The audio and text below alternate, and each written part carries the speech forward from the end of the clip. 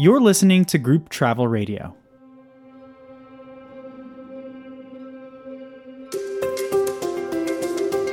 Hello, I'm Stevie G. And I'm Jim Delleman. Today is Monday, December 18th. This is the weekly update. You can follow along by checking out the show notes. Today is Bake Cookies Day. The holidays are here. It's a constant, frenetic whirlwind of shopping, parties, and holiday programs.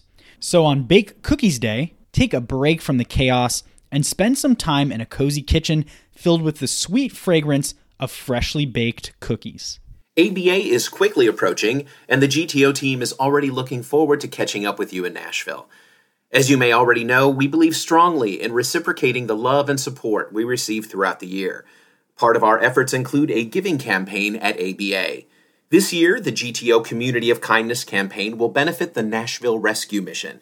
We're asking ABA attendees to donate travel-sized toiletries, socks, undergarments, towels, and washcloths to the mission.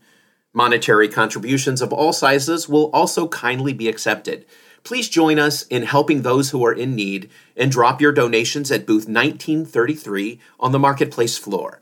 Thank you. We've got a new blog that you've got to check out. Every time we turn on the news, there's a new story about AI. It seems to be everywhere all at once. Maybe you've even used ChatGPT just to see what all the fuss is about. It's an exciting technology that will have a long-term influence on our lives, and that, of course, includes how we'll travel.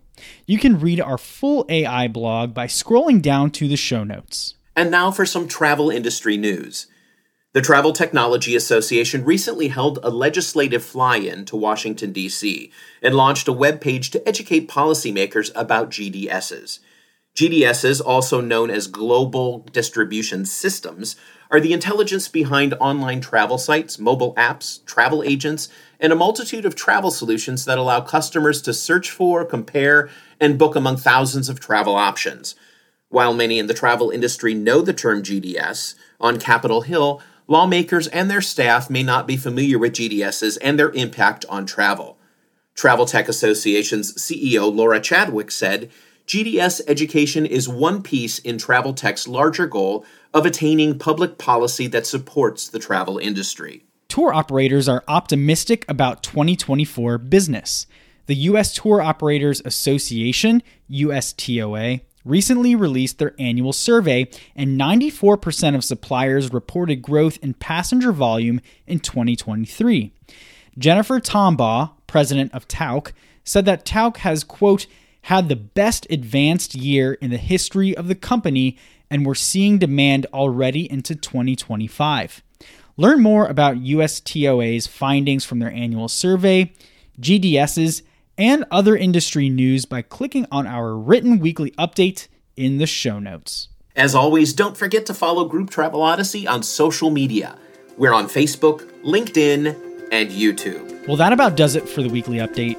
Be sure to subscribe to Group Travel Radio wherever you are listening, and thanks for tuning in today.